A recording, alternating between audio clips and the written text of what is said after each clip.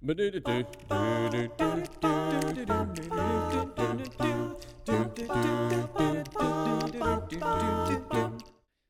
there, welcome back to the podcast. This is Jonathan Edwards, host of pureandsimplebible.com, and I'm so thankful to have a continued conversation with Brother Todd Richardson called Voices and Choices. If you didn't listen to part one, you really need to pause this episode and go back and get part one before you jump into this one. It'll make a whole lot more sense, and the study will be fuller, richer, and the context for the scriptures that we're studying will make more sense.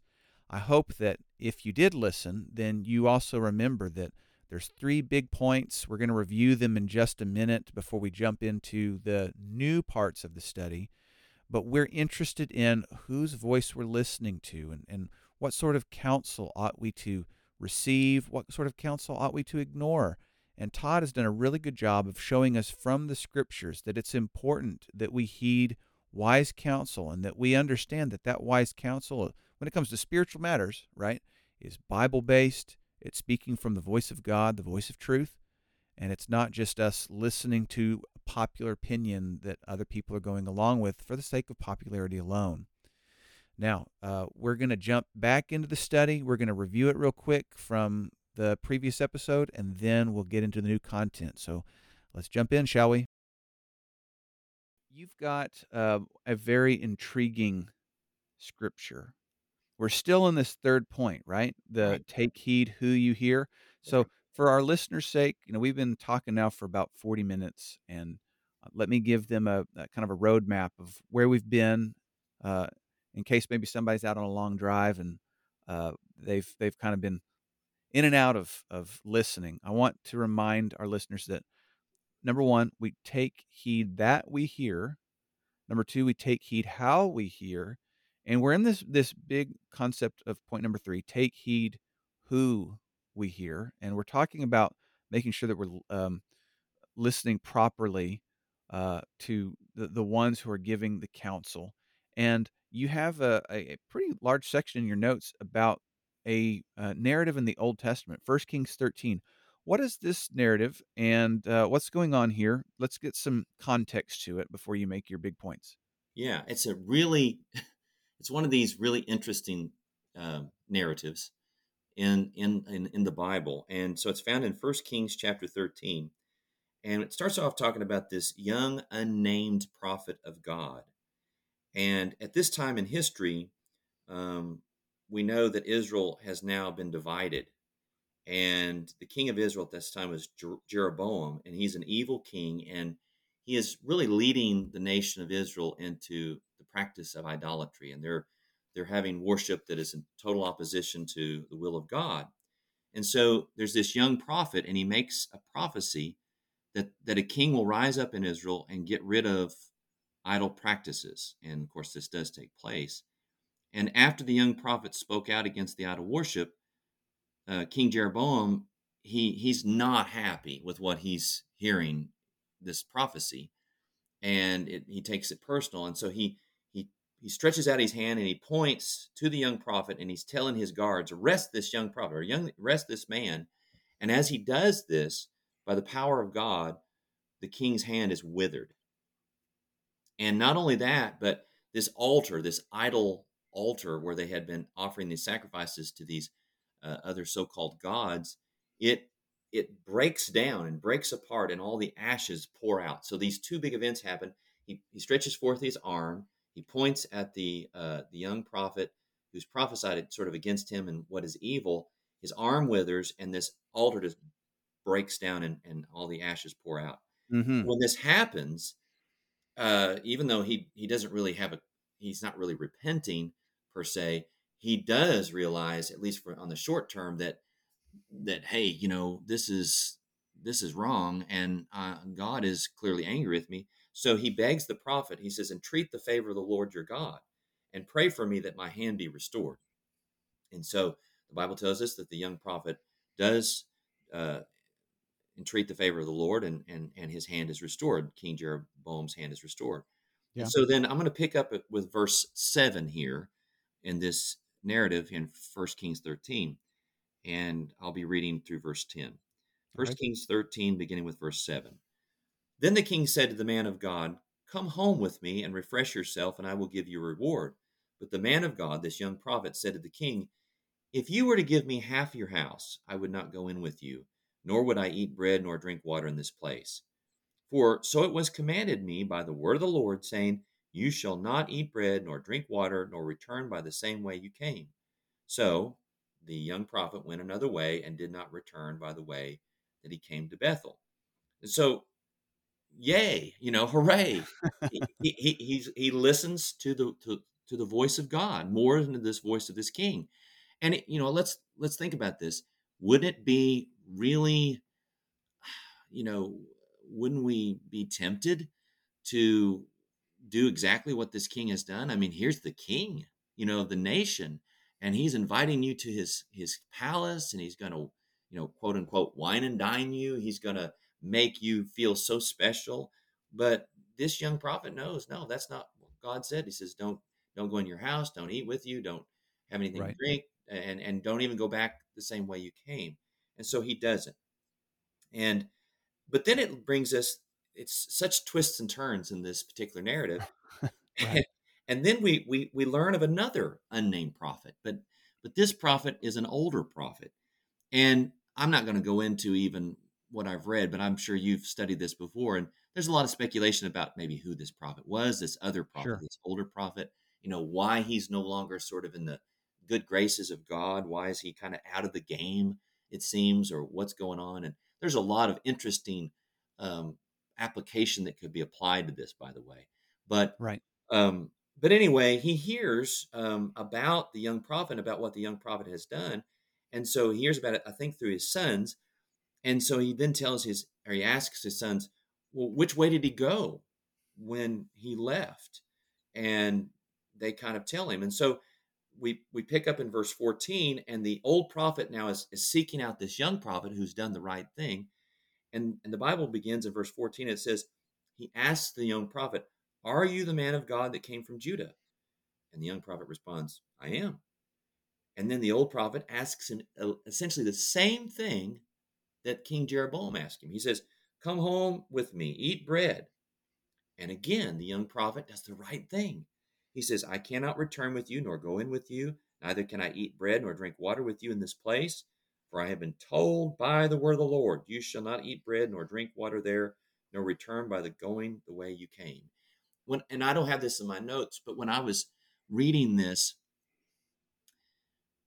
I I stopped to think about how, you and I are similar in that when we were born, physically born, we were born into a household of Christian parents and a Christian family. Right. So all that we've ever known is being in the church, and not that we were born saved, but you know what I'm saying, in that respect, and that we were that we had to go through a progression of realizing that we began to sin, and then we were of an age of accountability and were baptized ourselves. but Right. Right. Right. but bottom line is that we we're taught early in life about communion, about public worship, about Bible study, about baptism, about other issues that the Bible teaches about how we live our lives. Hmm. And at first, we just do it. We just sort of, it's almost rote in that we just repeat sort of what we've been taught. But this is where good parenting comes in, that we understand over time why we do what we do. And then when we repeat those things, we repeat them the same way to all people. And we repeat them unashamedly. We do just like this young prophet. He's literally saying the same thing to the old prophet as he said to the king. No, this is why I don't do this. You know, we could talk about, you know, social drinking or um, other types of things that young people are going to have to, encounter when they go to college. Right. Um, we might be told as young people, you don't do this. This is what the Bible says, and so we just kind of speak it like rote language. But at some point, it has to belong to us, and we say it with conviction. No, this is what I believe. And no matter who we come into contact with, and how difficult it may be to speak those words, we speak the truth in love, because this is what we're convicted on. We have a resolve about our belief system. And that's at this juncture in this story, that's how this young prophet was. He was convicted. He knew that this is what God's will was for him. And so up to this point, he maintains his faithfulness to God because he has heeded not the voice of the king, and he has heeded not the voice of an older mentor, you might say, older prophet, somebody he might look up to, only the voice of God. But then, I wish the story ended there, exactly, exactly, there's part of me that I know the tragedy that's coming, and I think, "Oh, man." But we learn I mean, I believe it's a narrative that really happened, we, but I also think that the narrative was put in the Bible because it's meant to teach us, right? The New Testament tells us more than one time that what happened in the Old Testament happened for our learning and instruction. So, exactly. anyway, I lament what you're about to say, knowing what's coming, but go ahead. No, and so what happens here is the same thing that happened in the very first real test in on earth with Adam and Eve. Somebody believed a lie. Eve believed a lie, and this young prophet believed a lie because the Bible tells us in verse 18 that a lie was told, and he, the young prophet, was deceived. So the old prophet says, I too am a prophet as you are, which is true. But notice what he says. And an angel spoke to me by the word of the Lord, saying, bring him back, bring the young prophet back with you to your house, that he may eat bread and drink water. And then we find in the words of the scripture, the old prophet was lying to him, the young Yeah, prophet. yeah, This reminds me of what Paul warns in Galatians chapter 1, verse 8, when he says, but even if he's talking about apostles, I believe, even if we apostles or an angel from heaven preach any other gospel than what we have preached to you, let him be accursed. mm, It's so yeah, that's important. powerful. It's so important that we expose everything anybody says to us to the word of God. We have an individual personal responsibility. Once we are of the age of accountability, we know the scriptures enough to know that we have to take what we're hearing and we have to expose them to the light of the truth every Yeah, time. Every time.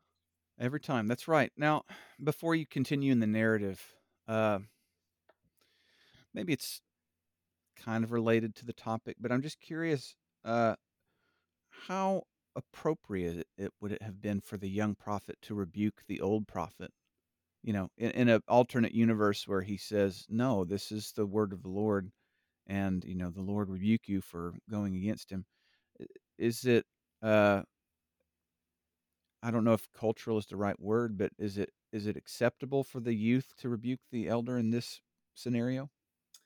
Well, in terms of elders, it says the Bible teaches us not to receive an accusation of an elder except two or three witnesses. And it says rebuke not an elder. But there are times where maybe we don't necessarily have to rebuke, but we have to stand firm. And we Sure. have we have to say, uh, basically, we have to have the same resolve that Joshua had when he said essentially, you've got to make your mind up. I'm going to paraphrase it there in Joshua 24. Is that it? I think. Uh huh. And he says, verse 15, you have to make your mind up. He's telling the rest of the leaders of, of Israel at that time what you're going to do, whether you're going to serve the true and living Right. God or the gods that, some of our ancestors served on the other side of the river. You have to make your decision. And maybe that's how the young prophet could have said to the old prophet, you know, what you decide to do, how you decide to live, that's your decision. But as for me and my house, and then the young prophet said, but as for me, I am not going to listen to you. I'm going to listen to God. Right. I I'm like not going that. to take any chances. I like that a lot. Now, unfortunately, that's not the way this narrative goes. Tell us what happens in verse 19. Yeah. And so the young prophet went back. He listens, he heeds, he hears about this, angel speaking to the old prophet, and he believes him. And he goes into the old prophet's house. He eats bread. He drinks water. And the interesting thing now, the tables are turned because the young prophet is the one now disobeying God. God uses the mouth of this old prophet who's actually deceived the young prophet. He uses his mouth, God does, to then tell the young prophet, because You have disobeyed the word of the Lord and not kept the commandment which the Lord God commanded you. But you came in, ate bread, drank water, and so forth. It says, your corpse shall not come to the tomb of your fathers. They won't even Mm. bury your body in the same tomb with your Mhm. ancestors. Mhm. That is really powerful. And so the the narrative kinda summarizes with I mean, the young prophet just gets up and leaves, right? He gets up and leaves, but the damage has been done. And on the way, he's on his donkey, and a lion kills the young prophet, but doesn't kill the donkey. And the interesting thing is that people are passing by on the road, and what do they see? They behold a corpse of a dead young man, and next to the young man on one side is his donkey, and on the other side is a lion. Mm, And that is just sort of strange. And so much so that people are amazed, actually, as they're walking by or traveling by. And here's this dead corpse. The lion hasn't eaten it, um, and the lion hasn't killed or eaten the donkey. It's just both of them are standing nearby the corpse. It's just a revealing point to me that when God speaks, we have to take him serious. right, right. And this guy, he said the message of God to the evil king, right? So, he did what was right as far as declaring the message, but he didn't live it out, in his own life afterwards. I kinda see that as an additional warning is you gotta practice what you preach, that your fruits have to match, uh, what you proclaim. And I appreciate that this isn't some random story in the Bible just to show this, obscure nation and their crazy ways, but it's meant to show to the point you're making in this whole study. It matters who you listen to, and in this point number 3 of about taking heed to who you hear. This man had heard from God directly, and then he heard from someone else, and he took heed to that counsel that was in contradiction to God's. That's right. So it is a warning. It's definitely a warning. And just a little bit of an extra point that I'm picking up what you're saying too about, it starts off so well. He's doing things so well, but he doesn't finish well. Yeah. And that is, that is a theme throughout the Bible, really. It's not just how we start, it's how we finish. Jesus said, he that shall endure until the end, the same shall be saved. Good The point. inference there is those who don't endure will not be saved. And, we see that in Paul's writings. Paul uses, you know, different types of illustrations of journeys or running, a race and so forth. And we have to understand, a Hebrew writer talks about it as well. We have to understand that that we can start down our Christian life and do so many things right. And then at some point, I think what happens is we just kind of get lax about who we're paying attention to and who we're listening to, and we don't begin to realize that we're not we're just not focused on Jesus. Remember, the Hebrew writer says, uh, "But fix our eyes upon Jesus, who's the author and finisher of our faith."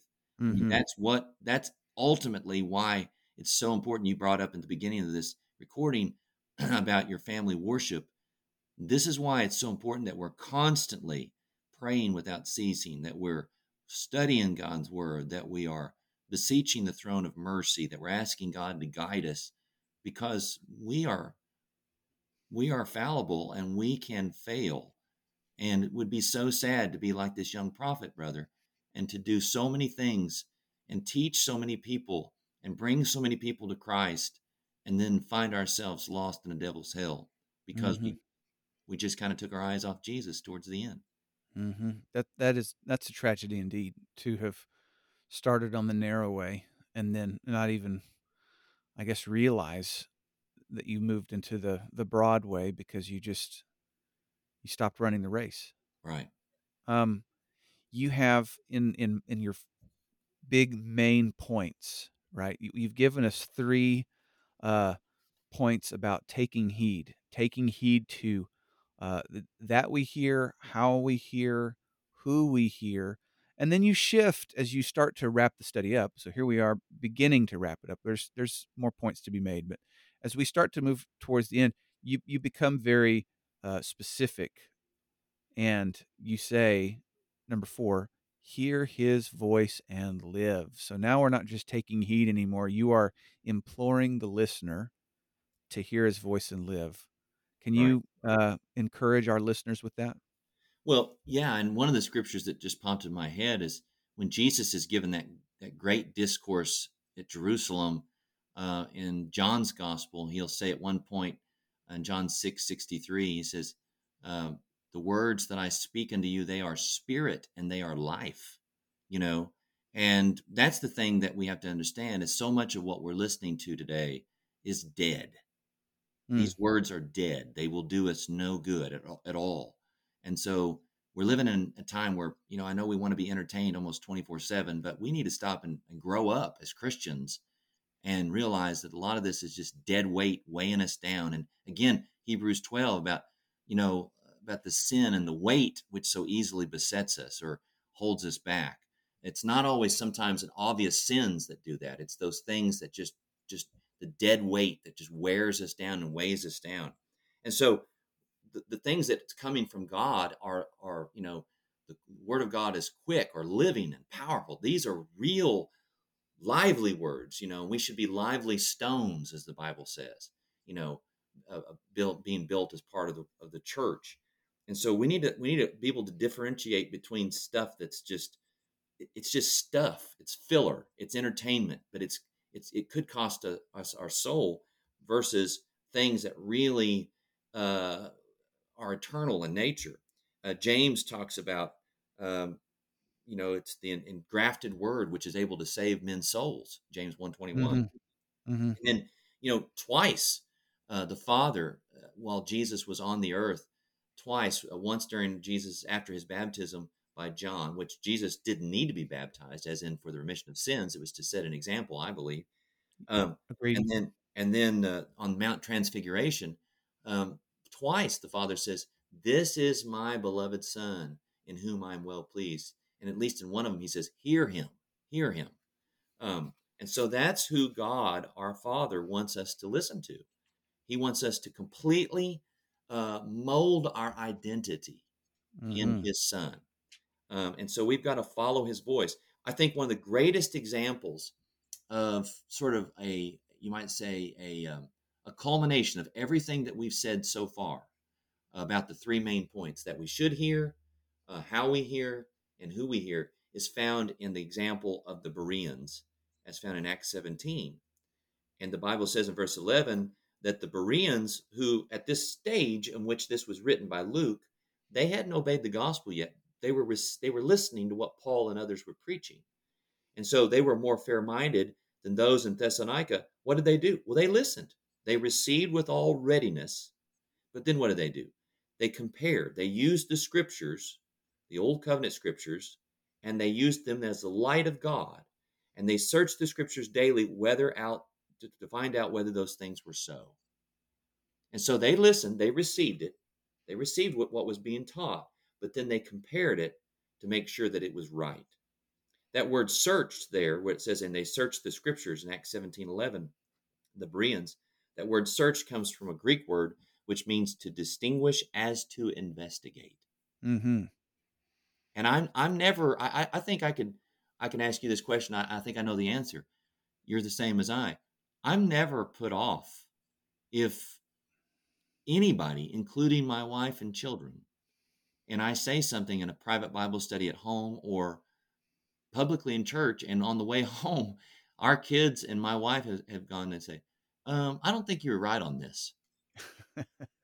And at first I might be like, well, what do you mean? But they have shown me where I've not, maybe I misquoted something and it was out of, wrong. It was wrong book, chapter, verse, or sometimes my point Right, was just not right. right. Look, Yeah, we should never get to a point where we realize that we could be wrong, and we don't want anybody to be led astray. right. Agreed. Totally agree. I actually have my Bible open right now to Acts 17 so that I have wide margins. in the Scripture, and I wanted to write down because I really enjoy uh, the Greek word anachron. I don't know if that's how you pronounce it or not. Right, But right. you just mentioned searching the Scriptures, or in the ESV that I read, it says examining the Scriptures, and that word to distinguish as to investigate. And yeah, these are people who, when Jesus said, "Blessed are those who hunger and thirst for righteousness," man, they're hungry, Yes, and that's kind of what I want. I want to be hungry like that, you yes, know. yes. Well, this reveals if we're investigating what we're hearing, we're distinguishing as to investigate. What it reveals is that we're taking this very serious. Yeah. If we're not, then it's the opposite. We're not Mm-hmm. taking it as serious. Mm-hmm. And it really, what that proves is that maybe our faith in God through Jesus Christ isn't really what it should be. Mm. Because faith would say, real faith, real strong faith would say, this is too important to foul up. I'm not taking any chances here. I'm Right. not going to take I'm not going to take for gospel everything that you're saying, no matter who you are. I'm going to make sure that I'm looking at this through the scriptures. Right. Well, if that's true, Todd, the thing you just said, then what this would lead me to do is going to be your fifth point. So great transition. Your fifth big point in this study is that we're going to follow his voice. And you make the point that it's not enough to hear, it's not enough to even compare. It it has to be that we follow, that is, we obey the master's voice, right? That's exactly right. If we just hear, even if it's not passive hearing, if we're actually listening intently, but we make no changes, then even though I don't have the scripture here, I quote from Jesus in John's gospel, then we're like that person that James says, where the word of God is like a mirror, and we go to it, Mm-hmm. then we get away from it, we don't obey it, we're not doers of the word or the work, and we're just hearers, and we forget what kind of person we are. And so Yeah. therefore that's the danger that a lot of people do. They go to a lot of gospel meetings, they listen to a lot of podcasts, they read the Bible, but they're not putting it into practice. Right. And Right. so Jesus says, I am the light of the world, John 8:12. He who follows me shall not walk in darkness, but have the light of life. Mm-hmm. Light of life. John 10:27. My sheep hear my voice, and I know them, and they follow me. Not just Mm. hear me, not just hear me, but follow me. They change their identity. Let us not, let us be transformed by the renewing of our mind, that we might prove God's will, by being conformed into the image of his dear son. And then John 18:37, Pilate asks Jesus, are you a king? Then Jesus answers, you say rightly that I'm a king. For this cause I was born, for this cause I came into the world, that I should bear witness to the truth. Everyone who is of the truth hears my voice, and by extension obeys my voice. And Mm-hmm. so we're not of the truth. It don't matter that we go to a church that espouses the correct doctrine and practices the correct doctrine of regarding public worship and all that. It doesn't make any difference of all that on an individual basis if we don't actually apply Monday through Saturday and Sunday afternoon or whatever. We don't apply what we are hearing. We've got to apply it. There's got to be some reproving, some self correction, self evaluation, self reflection. I mean, even baked in within the uh, communion, within the Lord's Supper. But let a man examine himself, and so let him eat of that bread and drink of that cup. Mm-hmm. Mm-hmm. This is a Paul said, I die daily. This has got to be our mantra as Christians, that we never think that we are safe, that we can float and everything will turn out okay. But we have to constantly attune our ears to hear and to prepare our feet to walk in his way. I was to go along with what you're saying. I was just reading in Romans chapter 7 a couple days ago, and I'd like to share it with you. And I know we're running out of time, so we got to get to the conclusion of this. Well, no, Um, read this because this is actually one of my favorite chapters. oh, okay. Love this chapter. Well, Romans chapter 7, verse 4. And my mind works, I'm a visual learner. And so even when I'm reading block text, like paragraphs, I will visually take that paragraph and turn it into chunks. And I'll visualize little arrows that point from one to the next. Because a lot of times statements are made that then lead into the next point. So as Hmm. I read this sentence to you, I want you to see it as three independent thoughts where one is pointing to the next. And I'll try to emphasize it. Romans 7, verse 4. Likewise, my brothers, you also have died to the law through the body of Christ, so that you may belong to one another. I'm sorry, let me reread that. So that you may belong to another, to him who has been raised from the dead, in order that we may bear fruit for God. So the way I see that is Yeah, we've died to the law, and that points to we belong to another, and that points to we bear fruit for God. that's right. You could even take that in reverse. We bear fruit because we belong, Right.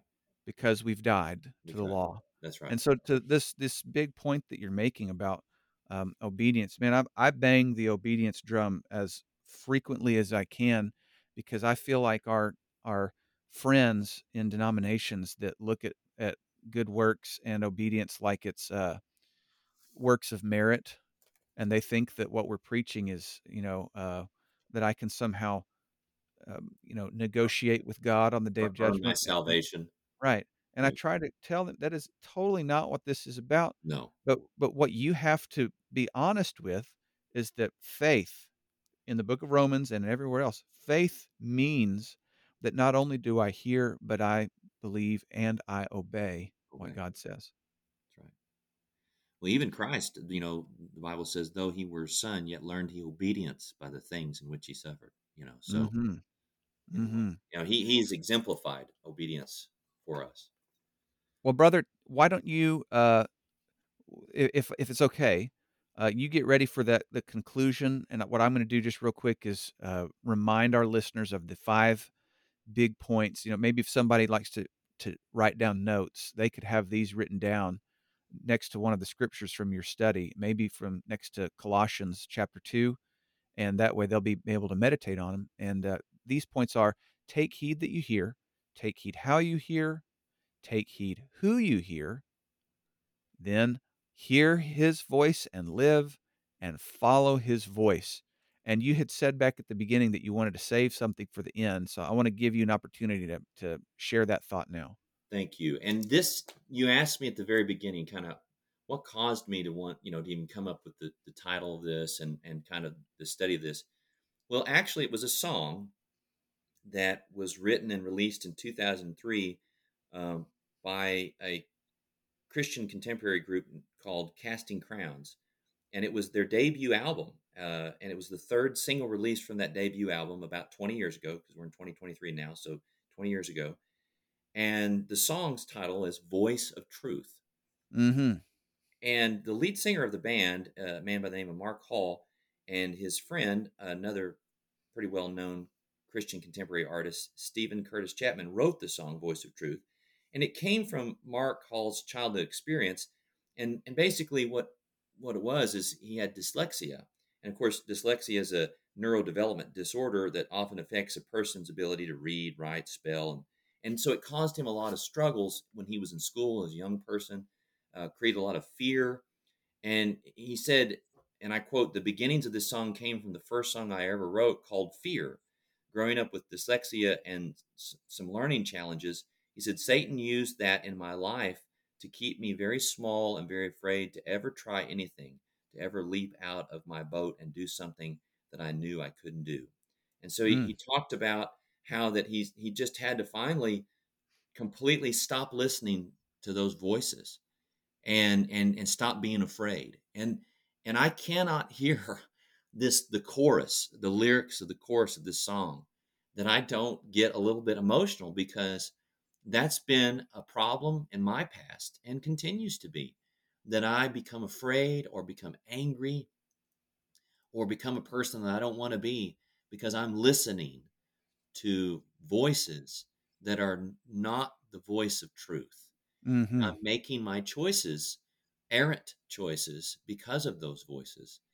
But we notice the chorus, and it goes, but the voice of truth tells me a different story. The voice of truth says, do not be afraid.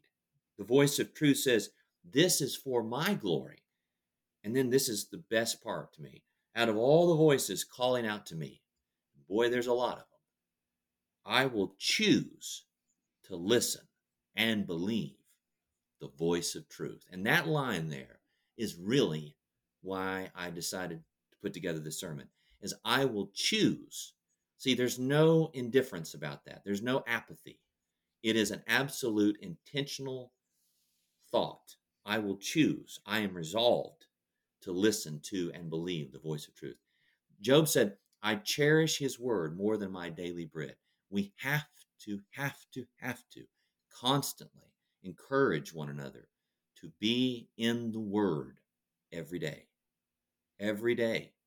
because that's the voice that we should be listening to every day. Yeah, we're going to hear other voices and we can compare what they're saying, but we've got to listen to the voice of truth. Amen. I'm going to go jam to some Casting Crowns whenever we get done recording, because now you've got that song going in my head.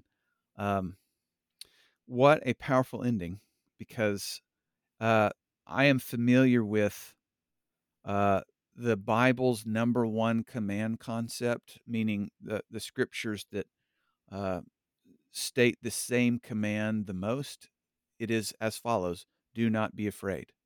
Do not be afraid. And I think it's over 600 times either do not be afraid or fear not or, don't worry is used. And we can either believe that's an accident and it's just random, or you can believe it's intentional. And it seems like the intentionality is that we as people frequently need to be reminded, do not be afraid, and listen to, as this song suggests and as the scripture suggests, the voice of truth, which reminds us who we belong to. And so I'm so thankful for the way you ended that. Brother, do you have maybe a final word or a piece of encouragement you'd like to share before we wrap up? I don't know that I've actually checked this out, but I've been told that, you mentioned that the number one phrase or thought in the Bible is do not fear, do not be afraid. But the second most is interesting because it is fear God. Mm-hmm. I So love it. even though we are not to be afraid and talks about all the things outside, the one thing we are to fear is an irreverent fear, as a loving fear, That's right. serious, is fear God and trust Him. And and really, isn't that the conclusion of the whole matter? Mm-hmm. That's right. Fear God and keep his commandments. Amen. Well, brother, I am so glad that we had this time together, Same. and I'm grateful for your work and your friendship. And I just wish you all the best. I pray that God bless you. And thank you for coming on today. Thanks, Jonathan. And I appreciate you so much, and Marissa and the kids, and what you're doing, and the work that you're doing in Texas and all over, really, and what you've done worldwide. And we love you guys and look forward to seeing you down the road. Wasn't that great? That was just a fantastic conversation. I was so encouraged by Brother Todd's study. I actually texted him after we recorded this and said, "Hey, man, can I preach this at my home congregation? There's just several who I feel like would really be encouraged by the study." So, thankfully, he agreed and let me borrow his notes. So, one of the, I guess, perks of being the host of this is I get access to a lot of people's study notes, and this one was one that I really felt like people needed to hear. I resonated with the point that he made at the end of the study with that song by Casting Crowns called "The Voice of Truth." I have two very special people in my life who are dyslexic, and I'm not dyslexic. I grew up in a family that did not have anyone who was dyslexic in it, so I didn't really know how dyslexia worked. But some of the the struggles that come from it, the emotional, mental struggles that come from it, being ostracized. People that don't understand it tend to, conflate or make more out of this issue than it simply being a neurodevelopmental disorder. Anyway, that was a very special point for me to hear because of those in my life who have dyslexia, and I hope that they're encouraged by that message. And I want you to know that Todd, man, if he doesn't have a voice for radio, I don't know who does. He has a golden voice, doesn't he? Some people say that I have a face for radio, maybe if you're familiar with that joke. But Todd definitely has a voice for radio, and I hope to have him back on because not only is he just easy to listen to, but he is also a studious servant of the Lord who studies well and is very insightful. When any chance I get to spend time with Todd, we're hanging out, we're talking. I've held a meeting up there at his home congregation in Houston, Missouri, and he'd be over at the place that I was staying at, and we'd be drinking coffee at 5:30 in the morning, and we just talk for hours. So I love that man, and I'm appreciative of his good work and of his family. So thank you, brother. And I love you too, listener. I want you to know that. God loves you very much, and I love you, and I'm so glad that you steadily listen to this program. I'm grateful for the support as I go around the country, and I do get the chance to talk to people. It's so encouraging to hear that people are still listening to this podcast. It's been nearly, I'm going to say 5 years since it started, and off and on, I've done my best to put out an episode each week, but I'm so thankful for all your encouragement, and so I'll tune out, even though I've already told you I loved you. I'll tune out with the same message that I try to every week, and that is always remember God loves you very much, and I do too. Lord willing, see you soon.